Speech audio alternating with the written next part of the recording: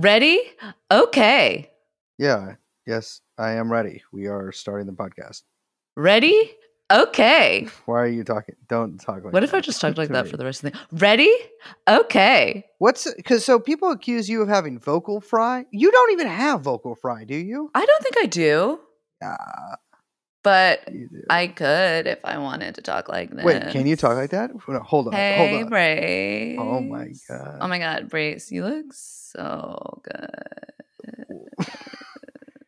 Thank you. My favorite way to do You vocal sound fry. beautiful. My favorite way to do it. My favorite was like whenever I would do my impression of the Kardashians. Yeah. This is kind of old school, so this isn't like an updated impression, but it would be like, so they would always say like "thank you" really quickly after they were like asking a server, like at a restaurant or something. So it'd be like, Mhm. "Can I get a glass of water? Thank you." Oh my god. So I'll have the chicken Caesar salad. Thank you. Yeah, that's sick. Gotta let that kind of death rattle, the Kardashian death rattle. Thank you. If that's what vocal fry is, you don't have vocal fry, Oh, and of you course should not. get it. So let me tell you this: the haters that say Liz has vocal fry, you're just sexist. They literally just don't have a palate. They don't know how to differentiate women. Yeah, which you know what? Fair enough. Jeffrey Epstein. Jeffrey Epstein. Jeffrey Epstein. Jeffrey Epstein. Come in. Jeffrey Epstein. Ready?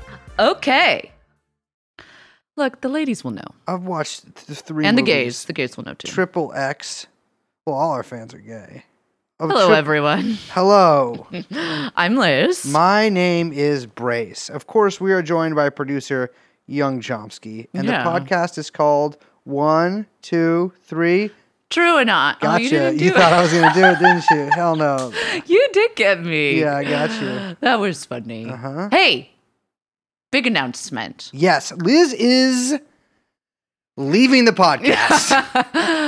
That's so mean. What? She's leaving the podcast because I'm getting pushed out, she is becoming. which is why you'll be hearing from my lawyer. Yes, I will. Her lawyer that's representing her as head of Terramar.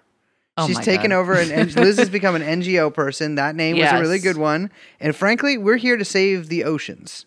Yes. Stop drinking that shit. Yeah. Don't drink it. Because also, yeah, you're not supposed to do that just before I Don't. got an you NGO can drink business. salt water. Don't. Okay.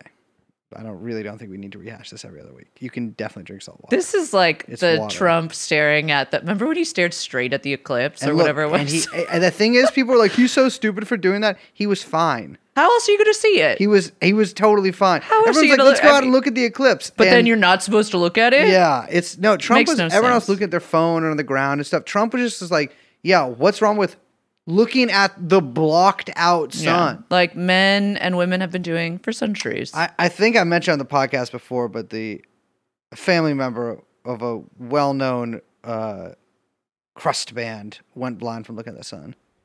Wait, really? Yeah, How long did he look at it? unknown. I just Probably found this too long. information out last year. Here's my thing. Just look at it real quick. Never want to do it again. I look at the sun constantly.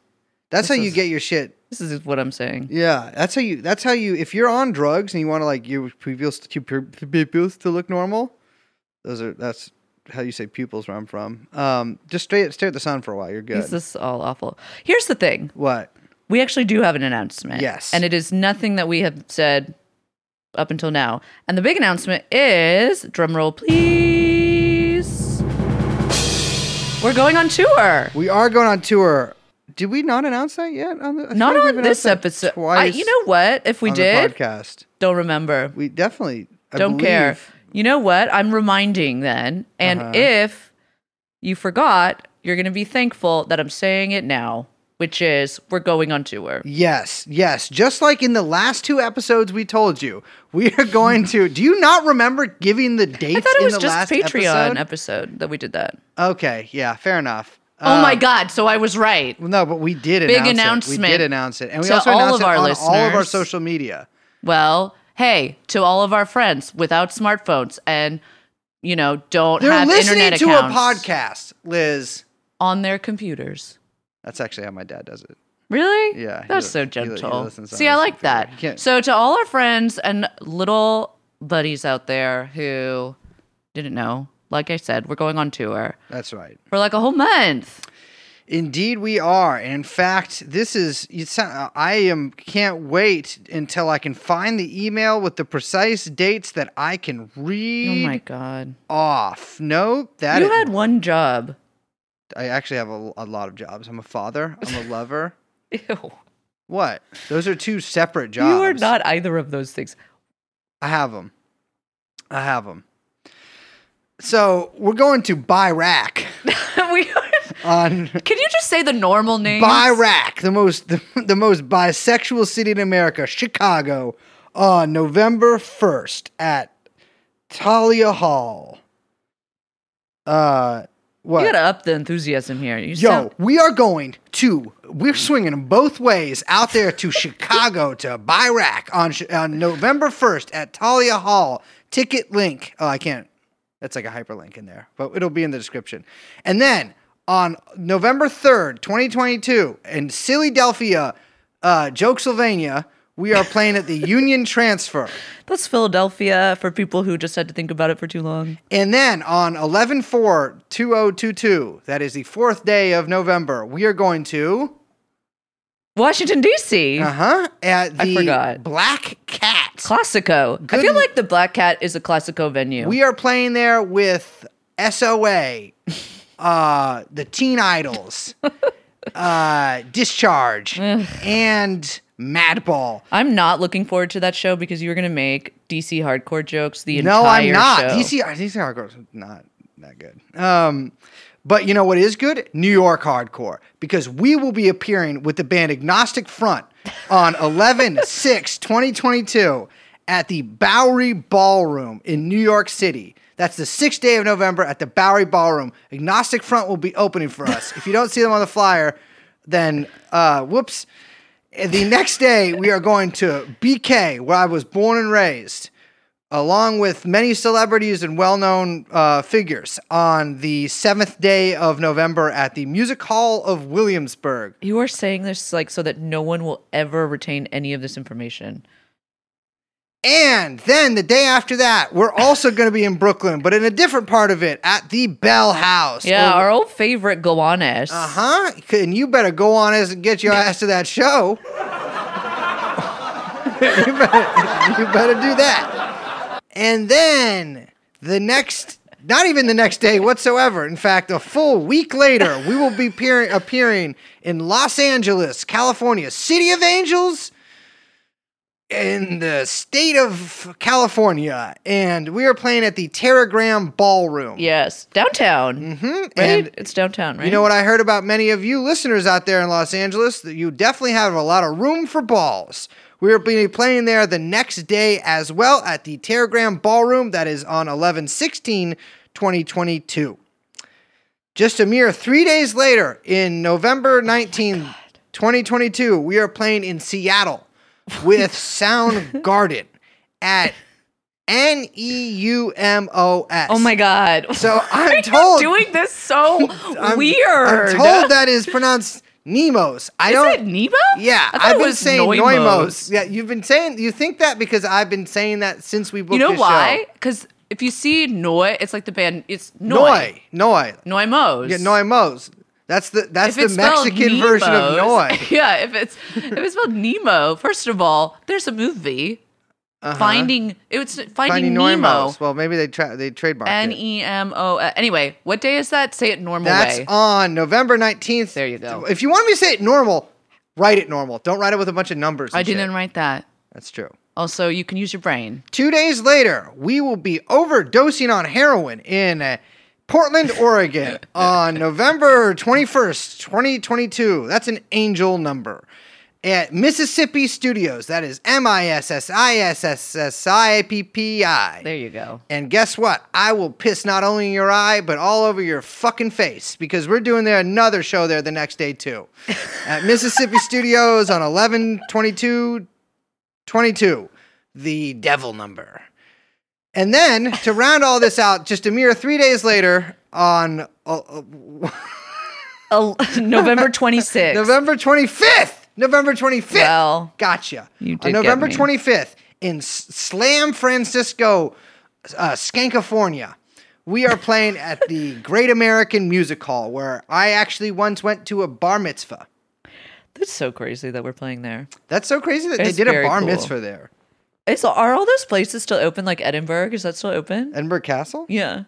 I would. Yeah, it is. I'm like thinking about that area. What about Hemlock? First place I ever did closed. heroin is 2 blocks from there. Well, I don't want to go there. Hemlock's closed though, right? Hemlock is not only closed but demolished.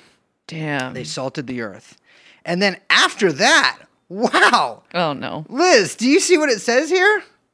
It says that you're going to Johnny Cash style play San Quentin Prison all by your lonesome. And it says that, in fact, it just says from 1127 San Quentin, and then there's just a hyphen, and then it says question mark, but Liz only. So it appears that Liz will unfortunately be in a federal prison for the rest of her life. Okay. Well, I'm looking forward to that. Yes. And if you Because wonder, that means I'll be away from you. yes, unfortunately, they have added podcasting equipment to the prison. So you will be doing this remote. One thing we have to mention Uh-huh. I'm going to is that Brace is making many jokes, but we actually do have a big opening act for all of our shows. Mhm. That's right. Live sets from Young Chomsky at every single show before and after Soundgarden's performance. That's true. Not only will you be able to see Chris Cornell, but you'll actually be able to see Young Chomsky come out, join Chris Cornell on guitar, and then you will see Soundgarden leave the stage to the smaller green room than us, and you will see Young Chomsky perform a full set of not only songs you know and love from the show, but songs that you've never heard before in your life. Yes. That part is not a joke. And fully nude. It's crazy. His shit's gonna be, as he says it, all over the fucking place.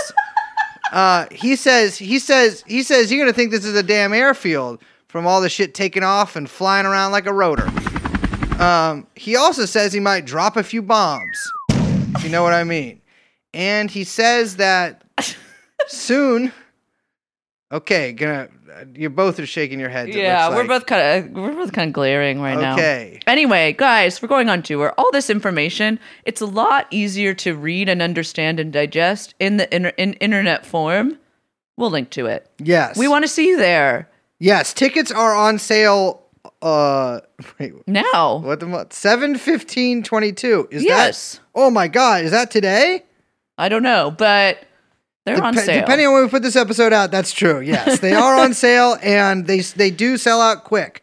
Just like me, the moment anyone offers me money to leave this podcast. With all that, we can now move on. Yes. So today we're talking about the circumstances surrounding the assassination of Japanese Prime Minister Shinzo Abe. You get serious?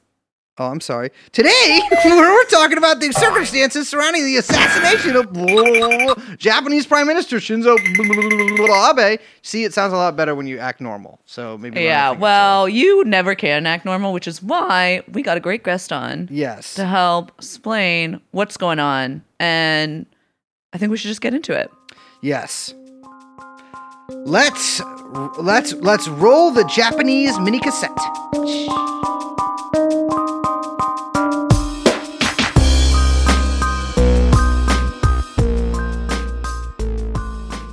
All right, ladies and gentlemen, having surmounted a veritable Mount Fuji of technological problems, we finally have captured Timothy Shorrock.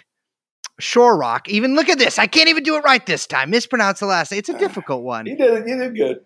A DC-based journalist who grew up in Japan and in South Korea during the Cold War. He's been writing about the region since the late 1970s, and he is here to really help us try to tie together the different strands of that history that basically culminated in Shinzo Abe's assassination at the hands of a former member of the Self-Defense Forces and his homemade projectile weapon. I hesitate to call it a shotgun. Timothy, welcome to the show. How you doing? I'm doing well. Thank you for inviting me. Thanks so much for coming on. So for those of you who have not been following the news, Shinzo Abe was shot dead on July 8th in Nara, Japan, by a former member of the Japanese self-defense forces, their kind of navy. I mean, I don't know if that's technically the word to call it, but it's functionally a navy, if a small one. And it later came out that, or it has emerged, and more details have emerged, that it is ostensibly due to the shooter's mothers having given the Unification Church, aka the Moonies, a substantial amount of money. And that every single part of that is really a summation of so much of Japanese and Korean post-war history. And Timothy, I wanted to ask, like, what were your kind of initial reactions to something like this happening?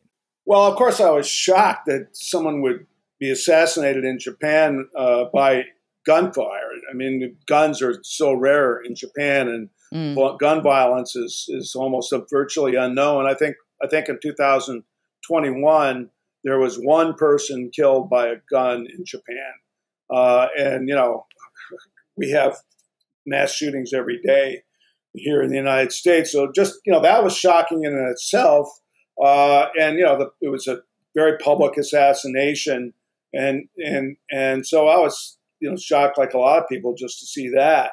But Abe has generated a lot of intense positive and negative in Japan, and so he's a very prominent politician. He's Japan's longest serving prime minister.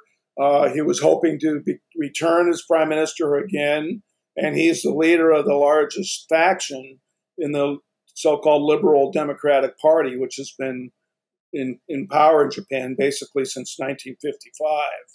So this was a pretty shocking event. To me, there's been other assassinations of public figures in Japan, but the one I remember most was in 1960 when a socialist leader was assassinated on live television with a right-wing guy with a big knife that was about 14 inches long and just stabbed this guy on TV while millions of people were watching. So these kinds of things, have happened periodically in Japan, but it's usually knives, not guns. So it's funny you actually mention a stabbing, and especially a stabbing of a political figure, because Shinzo Abe's grandfather, Nobusuke Kishi, was also stabbed, I believe, when he was prime minister. And I think it's kind of hard to sort of explain who Shinzo Abe was without, I think, first talking about his grandfather. I think his grandfather was pretty emblematic of a certain generation of Japanese right-wing politicians, in that he came out of this like hard right milieu from World War II. He was a war criminal, and he really rose to power, much like a lot of ex-Nazis in West Germany, kind of on the back of anti-communism. Well, he was, World War II, he was actually the Minister of Commerce in the Tojo cabinet that declared war on the United States. And Kishi was also responsible for running the Japanese colony of Manchukuo, which was, after they invaded Manchuria in the 1930s. He ran that, and Manchuria, of course, was linked to Korea, which was Japan's colony for 35 years. And especially the northern part of Korea, with its heavy industry, was linked very closely to Manchuria. And so he was in charge of this whole colonial operation, which was, very cruel and violent toward Chinese and Koreans. And he was, after the war, he was arrested as a war criminal and put into termed a Class A war criminal, meaning he was a high-level war criminal. And along with quite a few others, there was, for a couple of years, first of all, the U.S. occupied Japan in 1945, September 1945, after the unconditional surrender. And General Douglas MacArthur was in charge of the U.S. occupation, who had spent much of his youth in the Philippines and his adulthood in the Philippines, sort of running what was essentially a colony in the United States. A satrap, I would call him. I'd call him a satrap. Satrap. So he's familiar with like sort of American, military control over another country. But they had a mandate, from President Truman and the government, U.S. government, to basically destroy militarism in Japan. And that meant like dismantling these giant zaibatsu, these conglomerates that had profited from the war, and of course, fueled and financed Japanese overseas expansion, and then invested in all those places, bringing in slave labor from Korea to work in their factories. And they started dismantling these. The occupation ruled indirectly through the Japanese government, which is something a lot of people don't know. It didn't have absolute power to just make declarations and have them become law. They had to be passed by the Japanese government, which was kept in place by the United States, including with a lot of the wartime politicians who were in that government, in that assembly. But they pretty much had to pass certain things, including the Constitution that had a peace clause in it that Japan would not take up arms again as a way to resolve international problems. And women were given the right to vote. Labor unions were released from very strict controls, and labor unions began to organize like wildfire in the immediate years after the occupation. And a lot of Japanese leftists and communists at the very beginning felt like the occupation was somewhat of a liberating force. It's when you read about that period from the point of view of Japanese, the union organizing was incredible. I mean, like workers really, took power, and like when business owners wouldn't invest and wouldn't keep the factories going, the workers took them over and ran them themselves. There was this really strong sense of worker power, and of course, people were looking for answers after their empire had collapsed after 5,000 years. Right. And wanted something different, and so people began, but also people wanted to get rid of these militarists who had run Japan, get rid of that whole politics. So it was for the couple of years, it was very positive. But during that time, of course, Japanese were flat on their backs. I mean, it's hard to describe. Japan was completely destroyed. Nearly every city except Kyoto was completely demolished by American firebombing led by General Curtis LeMay. And of course, they bombed Hiroshima and Nagasaki with atomic weapons. So there's a lot of suffering, and that's the occupation brought in food and then tried to sort of restore some kind of bring back some democratic institutions to Japan, and it worked for the first couple of years. You say for the first couple of years, and I think that we kind of want to key in on that moment, because I think the best way to put it, and I think this is how you put it in your writing in the past, is that there was a real reversal of course, where it was like that occupation and kind of resetting, rebuilding of the Japanese society and the economy and post-war situation, like completely and totally turned around, with now the U.S. looking at the dual threats from the Soviet Union and China. Right. Like starting around 1947, the occupation forces themselves and MacArthur got to be really concerned about the rash of strikes and worker organizing that was going on. And in that spring, there was going to be a massive general strike by leftist public employee unions that ran a lot of the trains and the public institutions. And MacArthur, outlawed that general strike, and that was kind of the beginning of the reversals. But the critical part of the reversal of these reforms was played by a group of former American diplomats in Japan, including the former U.S. ambassador to Japan, and all these business groups, business people that had investments in pre-war Japan. General Electric, for example, was the largest investor in Japan up to World War II. And so the big U.S. financial interests had major interests in Japan, the Morgan interests in particular. J.P. Morgan, which owned GE. And these companies, together with these very conservative American politicians who felt like, if we could just remove the rot at the very, very top of Japan, then and work with all the same people that were there during the war, then if we could just remove those top nasty people, then Japan would become a good ally.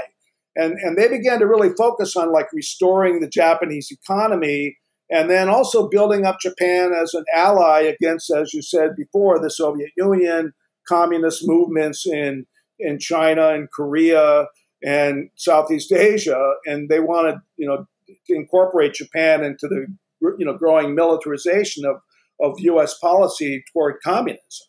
And, Truman, of course, declared the Truman Doctrine in 1947, intervened in Greece and other places in Europe, undermined, democratic elections in Western Europe to make sure the communists didn't win. And there was this whole shift in American policy in the growing Cold War. And at that time, a lot of the prisoners who had been people like Kishi were released from prison, and the people that had been in jail during World War II, such as the leaders of the Communist Party, were put back in prison. Yeah, and classic move. Classic move, and it's all linked. What's important for people to understand is that what was going on in Japan at the time was also very much closely linked to what was going on in Southern Korea at the time. Mm-hmm. Because, Absolutely. The U.S. They occupied Japan, of course, but they occupied other parts of the Japanese empire, right?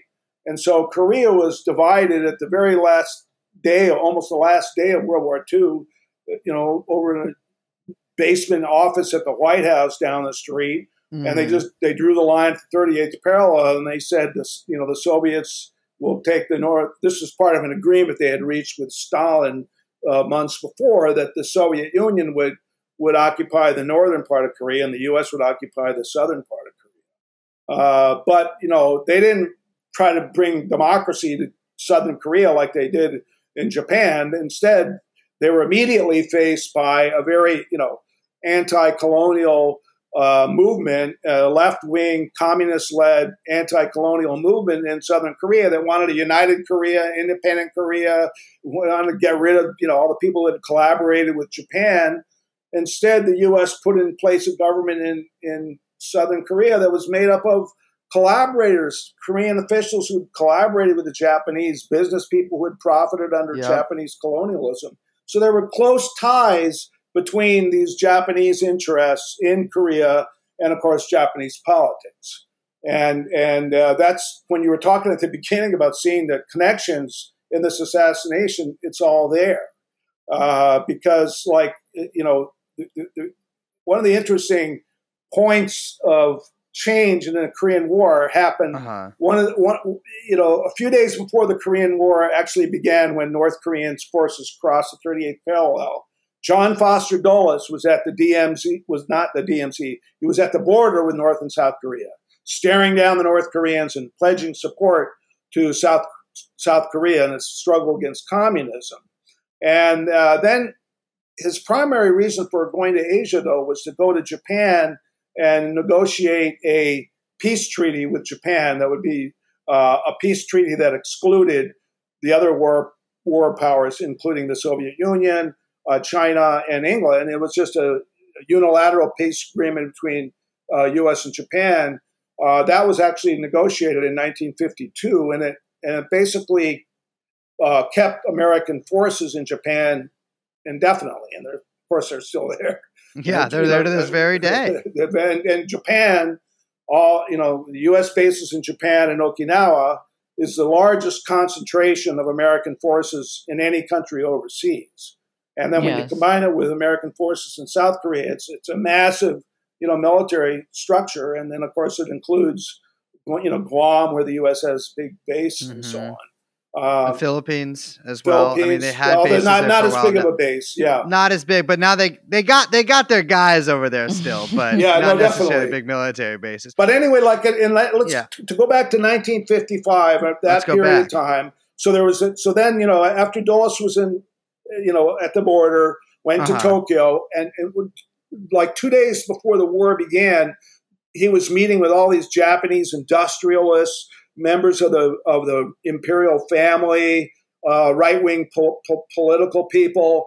And a few days out, and in Japan at the time was, really struggling economically, and the U.S. had sent this banker named Joseph Dodge, who imposed what later became a model in, the IMF imposing on developing countries, right? Mm.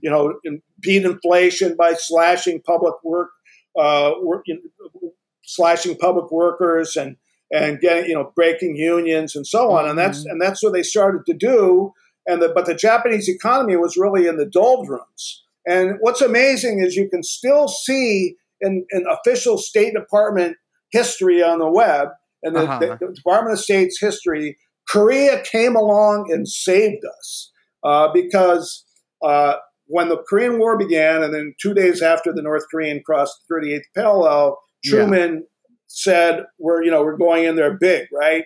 Massive intervention. And this rejuvenated the Japanese economy.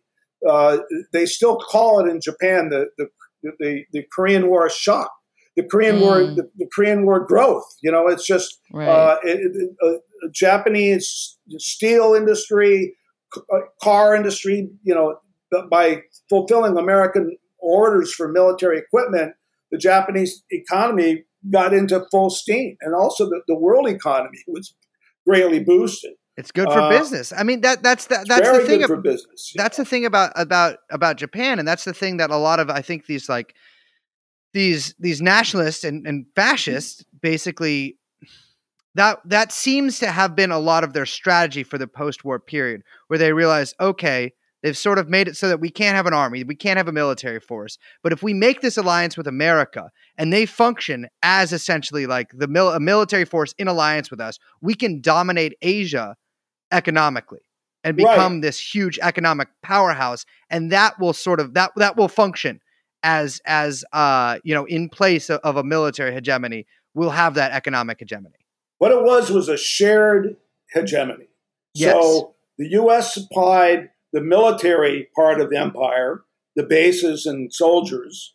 Japan was sort of the economic backbone of this. So it was a kind of jointly run U.S.-Japan empire, but of course with the U.S. completely in charge. Right. But that was the model that was set.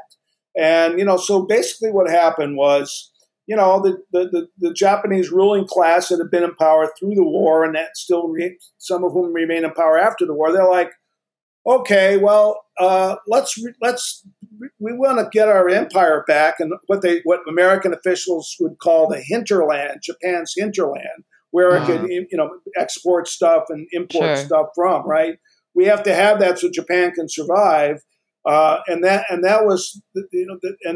Japan became like sort of this economic pillar of U.S. empire in Asia, and it began in Korea because what I've found in my research into the National Archives and other archives that I've been investigating over the last couple of years is that the U.S. was talking about bringing back Japan into Korea as early as like 1947. I mean, 2 years after a war against a country that had cruelly colonized, just very cruel colonization, right?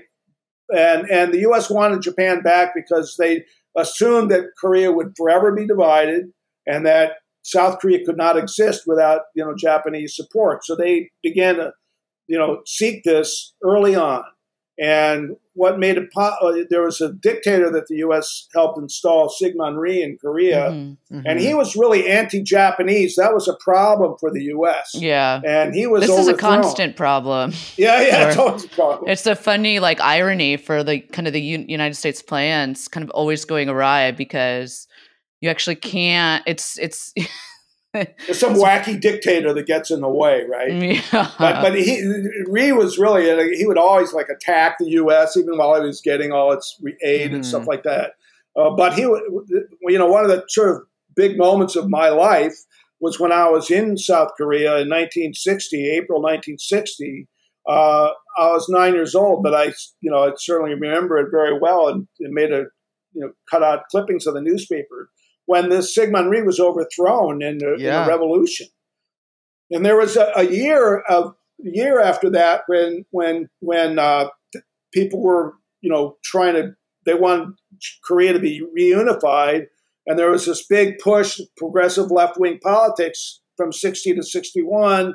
And then in 1961 in South Korea, Park Chung-hee, who was a general who had been trained in the Japanese Imperial Army, and all his officers and all the leading forces in the leading generals in the South Korean army had all been trained in the Japanese military during World War II. They became the core of the South Korean military. He declared martial law in 61 and took over, and he was the military dictator for 18 years until he was assassinated. But getting back to Japan, this long wish for the U.S. by the U.S. to get Japan back into Southern Korea came to fruition under this military dictatorship. When in 1965 there was a normalization treaty signed between South Korea and Japan, and that was that brought back in the form of reparations, but it was just basically capital, financing capital investment. That was the first. That laid the seeds and the capital for the Korea's initial spurt of export growth in the late 60s and 70s, and it just continued through the 70s. But so that's where they were linked, and these politicians, around Park Chung-hee, and of course in 1960 there was Kishi, and then his brother. He was followed by his brother Sato. They all had very, very close ties with the Korean right and military and the corporations who had collaborated with Japan, and of course binding them all was this Unification Church, Sun Myung Moon. I was about to say. So you're talking about the revolution, or not the revolution, the coup by Park Chung-hee. Well, a lot of the people that participated in that were members of the Unification Church, and following that coup, the Unification Church basically became a major tool of the Korean CIA, the KCIA, which I think we last talked about in our episode about K-pop. Yeah, seriously. I was just thinking, I was like, wow, it's been a minute. They have a thing or two to do with that as well. Yeah. But the Unification Church basically became a tool of not only like influence operations, which is sort of what they're most famous for in the US, but they really became leaders in the global anti-communist movement and really spearheaded organizations like the World Anti-Communist League, which has come up a lot on this. Because imagine, for those of you who have never listened to one of our episodes that mentioned this storied organization, imagine you took basically everybody who killed peasants, Jews, or any kind of minority, did any kind of genocide, all of the worst guys from World War II, and then the people who really wanted to be like them in the post-war period. Imagine you put them in a kind of Rotary Club International.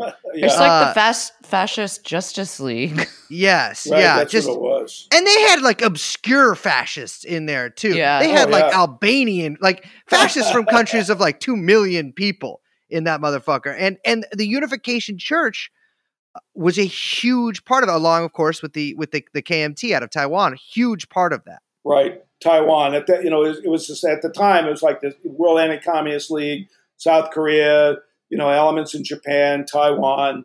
They were all bound together. And I remember in the late 60s, my dad, when he was at this university in Tokyo in the late 60s, he had actually, when he was working as a church relief worker, administrator, he went to Vietnam in 1962 on behalf of the World Council of Churches and came back and said, we shouldn't do anything. Churches should not be helping the South Vietnam government because there's a counterinsurgency going on. And he really turned against the Vietnam War, and he actually led, in 1968, we had a demonstration of Americans against the war in Vietnam in downtown Tokyo. But my dad was so attacked by World Communist League and all these kind of people. They'd write letters to the editor of the English language paper. So I'm very familiar with that whole milieu of politics. Yeah. But it was really, there was this anti-communist, alliance between these governments. But then, the U.S. began to be, especially particularly toward Japan, when Nixon became president, there was all this protectionism in the U.S., right? And it's like, oh, Japan's taken over our car industry, steel industry, and we got to stop this. And because, Japan had basically unfettered access to the U.S. market, and as in return for hosting all these American forces. And so Nixon, Japan's supposed to be this really close ally, right? Yeah. And after the war, all the LDP and all the businesses that supported LDP, they really wanted to get back into China, but they couldn't because the U.S. didn't even recognize China, and so Japan LDP wouldn't recognize China either. And then Nixon suddenly announces he's going to go meet with Chairman Mao and Zhou Enlai, and he gave the LDP Sato, he gave him 15 minutes notice of this massive change in policy, right? That does feel very Nixonian. I forgot to mention, I'm touching down in Beijing in 15. You guys are good to go. Don't worry about it. Yeah, don't worry. We're still here for you. But he's drunk off his ass, probably. The story is that Sato broke down and wept. He was so upset by this. But of course, after that, Japan, open relationship with China, and lots of Japanese businesses went in. But my point is that, this LDP that's been in power for so long, and especially Abe, they're like such obsequious pro-American. They never stand up to the U.S. They will do whatever the U.S. wants, basically. And what's the situation is epitomized by the fact that U.S. military in Japan has basically, complete access to Japanese skies with aircraft, right? There's been reports in the Japanese newspapers recently, particularly the Asahi newspaper, with showing these photographs of American military helicopters flying low over Tokyo. And no Japanese aircraft are allowed to do that, but Americans, fine, how can you call a country sovereign when American military has so much power? Can you imagine being in New York and having French helicopters flying around Manhattan, and Americans can't? It's kind of obscene. But American politicians love the obsequiousness of the Japanese LDP, and that's why everybody from Stephen Miller to Hillary Clinton to Donald Trump to Biden to Blinken, all these people are just rapturous about Abe as this great champion of, and how he Obama, Obama, everybody, best friends, all the Democrats and Republicans. It's just nauseating to watch, because I guess it just what makes me really angry about it is that they know very well, especially people like Clinton, who've served at high levels in the U.S. government.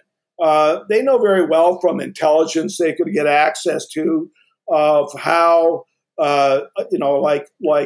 Abe's position on the Japanese war crimes, denial, ridiculing the idea that these comfort women who were so-called comfort women who were kidnapped to serve in Japanese comfort stations where they served Japanese soldiers all over the war front. They deny this. And that was the big, the big point of the right wing of the LDP led by Abe was that, Japan's problem in World War II was not, human rights violations and its bloody invasions of slaughter of people in China, Nanking massacre and that kind of thing. The problem was that they attacked the United States. Yeah. So, everything else, fine. We did so great in Asia, the Korean people loved us for what we did, and so on and so forth. And so they're the denialists. Japan never went through a kind of denazification that Germany did. Well, I would say that the German denazification was a limited, sort of a very, very limited to a select few people who might not be of any use in the post-war effort. Nevertheless, the German schools are, they will not let you can't promote Nazis. Yeah, right? Yeah, that is true. Yeah, that is a major difference in that it is illegal to promote that stuff. Very illegal, even if you are in another country, they will block your website if you Right. think you're promoting that. Yeah. Whereas in Japan, it's like it seems to be really actually pretty mainstream, especially in the nationalist movement. And I'm by no means even not an expert, let alone I mean I'm barely even mildly familiar with how Japanese society is structured now. But I do know that there's quite a lot of racism towards Koreans there in the present day. A lot, yeah. And that it is pretty mainstream to essentially believe that all this talk about comfort women and these rapes and these massacres are, if not overblown, actually totally false and invented to sort of get back at Japan. And now they have, these Japanese reactionaries have their whole echo chamber in American academia. You have this white professor at Harvard who wrote this paper saying, "Oh, these, they were just women, they were just working girls. They were just trying to do a job." Jesus. And they just play down the absolute cruelty. I mean, these comfort women were all over, like I said, all over China, all over Okinawa when U.S. forces went into the Pacific Islands. The comfort women were there, and many of them were killed by U.S. bombing and during the war. They suffered, especially in Okinawa, which was a terrible battle. Yeah, many of these women were killed along with the Japanese forces, and to deny them is just inhumane. And that's the kind of thing that the feminist Hillary Clinton endorses, right? I mean, it's basically endorsing the kind of denial that goes on in the ruling party of Japan. And, a lot of Japanese are very uncomfortable about it. I mean, they manage to win the pluralities in these votes, but, there's still a segment of Japanese society, old and young, that are ashamed of what they did in World War II and know very well what they did in World War II. And I think, one of the big aims of Abe, which he never accomplished, was to get rid of the Peace Clause, Article 9 of the Constitution. Yeah, and they say, this was imposed by the United States, and it's kept us from being a full scale military power. But starting in the early 70s, U.S. officials, U.S. military, and all the think tanks here really began pressing Japan to become more of a military power. And so the U.S. has been behind these changes as well. But the most change that Abe could get through was in 2015, 7 years, 8 years ago, 7 years ago, when they passed a law in the Japanese parliament to allow Japanese ships to accompany American ships in overseas conflicts. But and that sparked the biggest demonstrations in Japan since the 60s. So there's still an element of Japanese that don't want this change. And I think, Abe had campaigned about, now if we win win big in the next election, we can get rid of Article 9. And Kishida, who's the prime minister, and he said that a couple of days ago. He said, they did win a big majority a couple of days after he was killed. And so now they have the chance to get rid of this. It takes a 2/3 vote in the upper and lower house in Japan to alter the constitution. And then it goes to a public plebiscite. And so the people have to approve it by a simple majority in the population, 51%. Wow, in the votes, right? And it's really hard to know if that'll pass or not. I mean, you can bet that the U.S. government and the CIA and everybody that will try to get that passed if it does come to a vote, a plebiscite. But I really don't know if they have the votes to do that among the Japanese people. I mean, I sure as hell hope they don't. Yeah. But they're going to try to ram this thing through. And, of course, all the American politicians that wax eloquently about Abe, I mean, they're going to say, see, Japan now really wants to be a good ally of us. They're going to help us. But it's under, it's like the U.S.'s own army. They have Japanese self-defense forces. Absolutely. And, Japan is still one of the biggest military powers in the world. Its military is very top heavy. In other words, Mhm. there's a big officer class, right?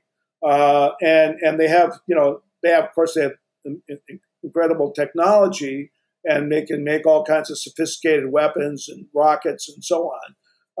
And so, big Japanese corporations are really hungry to get into Sure. those kind of markets. But I'm really not sure about the people. That remains to be seen.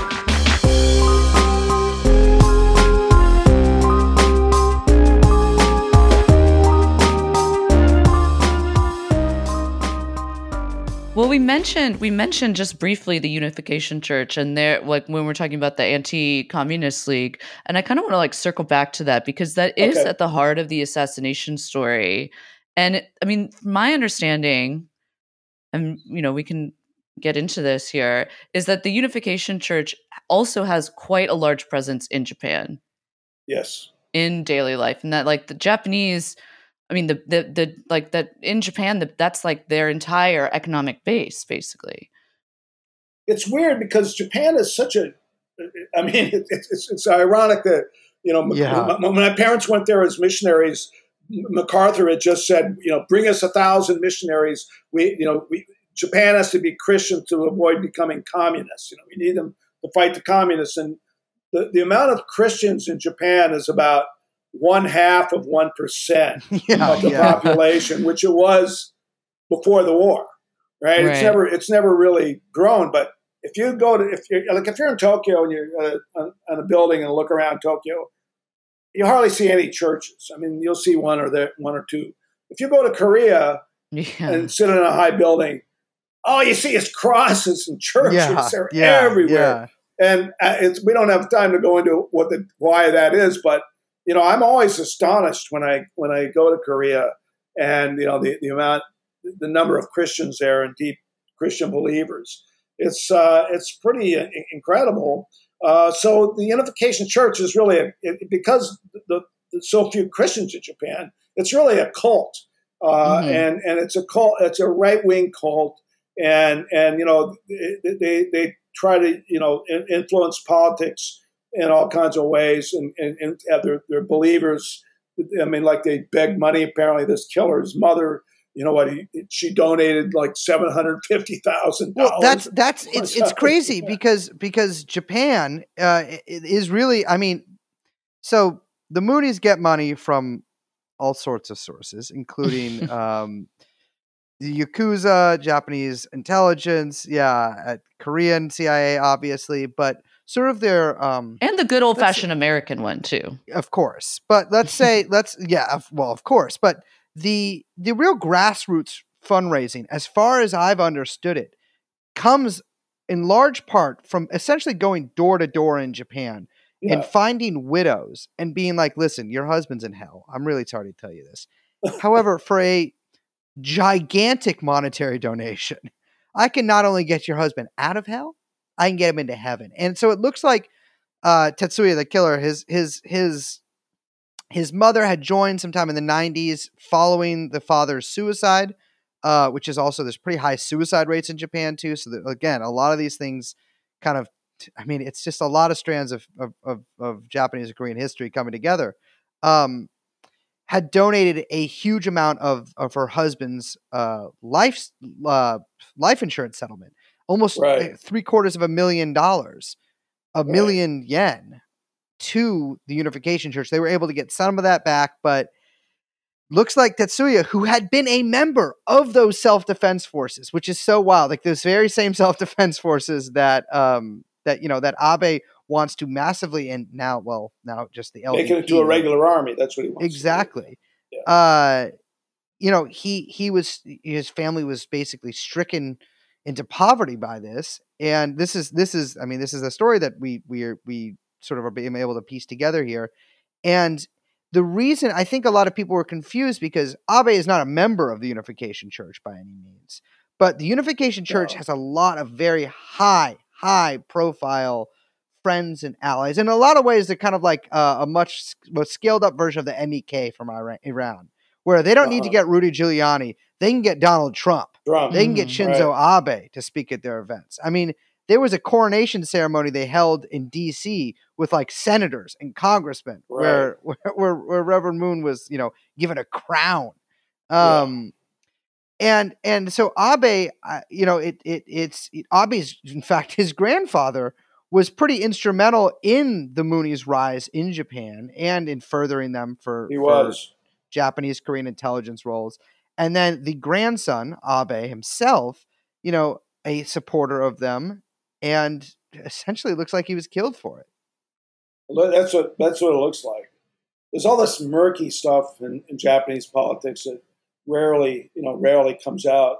Like you mentioned, Kodama Yoshio was like this. Yeah. He was Japanese intelligence during the war, and he was a gangster, leader of some of the Yakuza. And he was, Kodama was like a go-between between the CIA and the Japanese leadership. Yeah. You may remember Officially. there was a huge scandal in Japan. The biggest scandal of the post-war history was when Tanaka Kakue, who was a prime minister a few terms after Kishi, was found, guilty of being bribed by Lockheed, right? And that whole bribery scandal was uncovered here in Washington by the Senate Committee on Corporations that was chaired by Senator Frank Church and his investigators. One day, someone showed up with a box of files. They don't even know; they're still not sure where it came from. They had all these files about people like Kodama, who was the middleman for getting the money from Lockheed, whose top executive, by the way, was in the CIA, was a CIA asset. And they actually, gave money to the sitting prime minister, and he gave a huge deal to Lockheed for this really this passenger plane they were building at the time. That if they hadn't gotten orders, Lockheed would have gone bankrupt. And so this was Nixon's way to keep them alive. But Kodama was the key guy; he was the middleman, and and they call these people like him Kuromaku, which is like. They're like in these bunraku plays where people wear all black and they're in the shadows. They're the shadow people behind the politics, and it only comes out at big incidents like this. When the Lockheed scandal broke, it just opened the floodgates to this right wing connection between people like Kodama, the Yakuza, and Japan's right wing ruling party. Just the same way now. We'll see how far it goes, is that this relationship with the Unification Church and their right wing around Asia is being opened up now because of this assassination. Yeah. That's actually a question I wanted to ask you too, is what do you think the repercussions for this might be in Japanese politics? As you said, there was an election. I mean, Abe was campaigning in an election. There was an election immediately after the assassination. The LDP got a huge majority. Do you see Abe's assassination galvanizing people to sort of like take up his mantle, essentially, when it comes to remilitarization or any of the policies that I know he was really big into, the Japanese birth rate, obviously famously not so hot in the past few decades. That was a big thing that Abe championed. There's been an economic downturn for quite a while too there. I mean, do you see what sort of repercussions or after effects do you see kind of happening in Japanese politics and society from this? Well, the media one was this big election victory, which they got a big majority because they were allied with some other parties. What the LDP government is going to try to do now? Apparently, they're going to have a state funeral for Abe, which is highly unusual. They very rare to have these state funerals. But like it's Japan, the way that the government works at times of crisis and big events like that is they try to use these like a funeral to push a kind of new kind of politics, impose a new kind of politics on the country. So like when Emperor Hirohito died, I mean, it was just like, the country like shut down for a few days, and then they had all these, it was sort of a way to kind of restore, Japanese might in the people's minds. Right. but it's elaborate. It involves every aspect of the national government, and I think that's what they're going to try to do with this funeral. Build him up and try to say his legacy. He wanted to get rid of Article 9 of the Constitution, and he just wants to make Japan a normal, quote unquote, nation again, and make Japan strong again. And that's what I think. That's what they're going to try to do, and that's why they're going to have this state funeral. And I it's really hard to say. I haven't lived there for a long time. I have a lot of friends who are still there and have been there. People I went to school with, and when I was growing up, it's of course they're like, they can't believe the adulation that Abe gets here, because for a lot of Japanese just despise this kind of right wing politics, and it just grosses them out. It's sickening.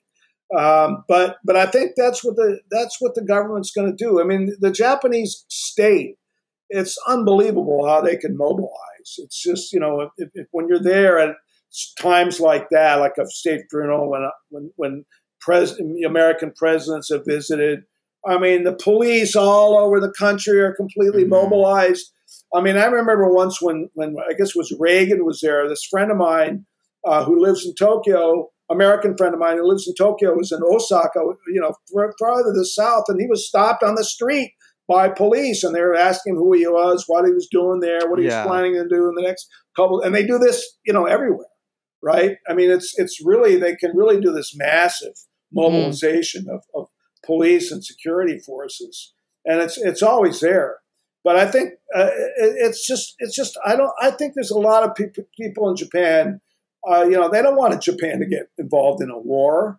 I mean, what are they going to send troops to Afghanistan? Well, it's no more, we're pulled out of Afghanistan, but like a war like that, people don't want to have Japanese soldiers sent to die with American forces in some American imperial war. I just don't think people want that. Yeah, and that's what all these U.S. politicians, that's what they desperately want. I mean, I think that the real capital of the empire is here in Washington, at places like the Center for Strategic and International Studies. Where all these former high-level defense people and military people, I mean, there's a picture in the Mainichi story today about Abe where there's a picture of him talking to the CSIS when last time he was in Washington. They all go there, I mean, even Moon Jae-in, when this rather progressive president, his first trip to Washington, his only public speech, except for one speech he gave at the Chamber of Commerce, but the big, policy speech was at CSIS. And I was there for that speech, and I remember I waited outside because I wanted to because Moon was going to come out, and so I was waiting with the crowd outside, and he was in there for 2 hours meeting with all of CSIS's board of directors, Madam Albright, all these kind of people from the, and so the pressure from the Japan does not LDP does not operate independently. They've got this U.S. support and pushing them to the right and to a militaristic position, for decades, and they love it. The Japanese LDP loves that, and for America, it gives American empire enormous. I mean, all the bases in Japan, they ring China, they're focused on North Korea. But they're all linked together, and now now they're pushing this South Korean, Japan, U.S. military alliance with a right-wing leader in South Korea now, who won by the barest of majorities, by the way. They're going whole hog into this idea of a U.S.-led Japan-Korea, military alliance. Triumvirate. I think that's really dangerous, and absolutely. I just can't see. Japan, I mean, there's talk of like, Korea's going to help us in Taiwan if China invades Taiwan, blah, blah, blah. It's kind of scary the direction, this is going. Absolutely. I mean, I think too, you look across the world in other places, you're seeing countries remilitarize very quickly. Germany. Yeah, Germany. countries that I think a lot of people, I mean, you can add Japan to this list because if it goes that way, that Right. it is shocking. People of a certain age, it's shocking to see these countries now back at it. Europe back at, scaling up armies in countries that it just never seemed like a possibility. Or Now never bringing could be on the table Japan again. and South Korea into NATO. Yeah. I mean, it's just like Insane. It's just psychotic. It is insane. During the Cold War, there was there was NATO, there was the Northeast CETO. Asia Alliance, there was CETO in Southeast Yeah. Asia. They had these kind of local mini empires, kind of, but Yeah. now they want to make it. It's all NATO, baby. It's all just NATO. one big NATO. Yeah, and I mean, and it's crazy. I mean, imagine how the Chinese feel seeing this government that not only hasn't apologized for the. Oh. I mean, absolute devastation that they wreaked upon your, the colonization, the massacres, starting a war, killing, millions, enslaving people, and then not only to have, no apology or anything like that, not like an apology is really makes up for that, but like not even acknowledgement, like a actual like, well, we didn't do those things, but if we did, that would have been okay. Right. And it's not really like you say, because you're liars anyways, who are just trying to hurt Japan's reputation. Or there was a few bad apples among Yeah. them, Right. and they got punished. They got hung. I mean, the U.S. occupation hung 7 war criminals. Yeah, that about takes care of it. But That's all there were, just 7 of them. Right, only 7. I'm sorry, there was only 40 people living in Japan at the time, so that's almost a quarter of their population. All right. But I mean, a lot of Japanese felt like, especially during the Vietnam War, and looking back at the trials, it's like General Yamashita, who was executed for overseeing. There was this big massacre in Manila at the end of the year when Japanese soldiers went on a rampage. And they would say, like, well, what's the difference between him and General Westmoreland in Vietnam? I mean, My Lai, all these massacres that took place, they were, those people were tried for the same thing. I mean, Westmoreland wasn't at My Lai, but he ordered the strategy that served up My Lai, right? And the same with that Japanese general wasn't even in Manila, but he was executed for what his forces did. So it was, like it's often been called victor's justice, right? You win the war, you punish the people that fought you. But the United States has never been in that position, so we never punish our war criminals or anything. If anyone was a war criminal, it was the general that led the bombing, Curtis LeMay. Not only Japan, a real son of a bitch, Not only Japan, but Korea. I mean, North Korea was devastated. Nothing standing, and these people, which was the aim, was to blow it off the planet. I mean, it's amazing to read these generals, and they say, we bought the Japanese people. The first bombing of Tokyo, in this terrible bombing, it killed about 100,000 people on March 15th, 1945. General May brags later, we boiled them and baked them to death. It's true. They did. They did. They jumped in the rivers, and the rivers are boiling. I mean, it's just the most cruel thing. And the thing is, like, what always stuns me about that bombing campaign is that, downtown Tokyo with the big feral concrete buildings was intact, right? It burned down all the wooden houses in all the cities, which is where the working class and poor people lived, right? That's what burned. But so after World War II, it was terror bombing. It was unbelievable. And like as I've been writing this book, I've been researching eyewitness reports about the bombing of Japan and North Korea, and people say the same things. Like, first there was like P-51 planes would fly over and strafe everybody, and machine gun people, and then the bombers would come over, and then the P-51s would come back. That was a pattern. So people are out in the street, escaping fire, and then these planes come over and machine gun you to death. And a lot of Japanese people remember that. There maybe a lot of people are dying out, but there's a lot of people my age that certainly remember the terror of World War II and the Vietnam War and the Korean War. And it's pretty hard to get over what happened. And so the kind of reversal that the U.S. is trying to push now, and that these LDP and Abe-like people are trying to push now, is pretty profound reversal of Japan of what since World War II, because it has not gone to war. And the Japanese people were lucky after the war, because they didn't have to they weren't putting all this money into the war machine. Instead, they could build the Shinkansen, and they could build fast trains, and this unbelievable transportation network that they have, and people, and they could have a healthcare system, national healthcare, and so they were able to put their resources elsewhere. But I think a lot of people are now concerned that there is a military-industrial complex in Japan. It's all linked to American companies like Mitsubishi and Boeing and so on, and that's that's a really dangerous trend. And so I don't know. Certainly, the language of American leaders, Biden and the Democrats in charge now, is more militaristic than ever. Well, Timothy, I really appreciate having you on. Thank you. You mentioned Yamashita, and now I'm thinking of when I was recently in the Philippines. And, oh, really?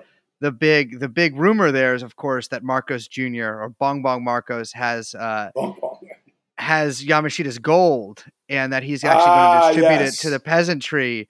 Now that he is the leader. In fact, that his father never looted any money from the nation, and it was actually the gold that they found. I think we're a couple months into his rule, and he hasn't started the gold distribution to the peasantry yet, or announced it, but that just means that it's got a lot of gold he's got to collect. So it's coming out there. Well, a lot of people think that a lot of the money that CIA got for its operations came from that gold. And, John Singlaub of the World Anti-Communist League was looking for it out there too. Oh yeah. But the CIA's the CIA had one of its biggest bases in the world in Tokyo. Yes. During the Korean War and after. It was massive CIA base based in Atsugi Air Force Base near Tokyo. And, that's where Lee Harvey Oswald was about to say, working, right? Very famous base. But, the CIA operations there were they're all over Asia, of course. Korean War, and then these flying people into North Korea, into China, and all this kind of stuff. U-2, yeah. It was a massive program. Mm-hmm. And the CIA, was... they're the ones that funded the LDP at the very beginning. And I don't know what the relationship is now, but they're certainly happy with what turned out, I'm sure. Thank you so much, Tim, for coming on. Before we go, real quick, do you have anything you want to plug? Or where can people find your work? Actually, the best place is my website right now, which is timshorrock.com, TIMSHORROCK. Oh, we'll link to it. We'll get a little clicky hyperlink in there. And I also I wrote for a long time for The Nation magazine. I haven't had anything there for a while, but if you do search Tim Shorrock and The Nation, you'll find my authors page, and there are dozens and dozens of articles going back to late 1990s or even earlier on the Nation site. But timshorrock.com I'm expanding it now. I'm going to link into a Patreon soon. But that's the best place to reach me. And I've got a lot of my work on there, and lots of material up there. Especially, I wrote a book about spies, right? Spies for hire. So, intelligence, privatized intelligence. I still follow it. I haven't been writing about it so much, but there's a lot of material on my website about that, and a lot of people go on just for that. Well, we would love to have you back on to talk about that sometime too, because that is also a very big interest to us. Yes, it's a bizarre industry, but it is pretty interesting. So. But thank you so much. I really appreciate it. No, thank you. Thank you.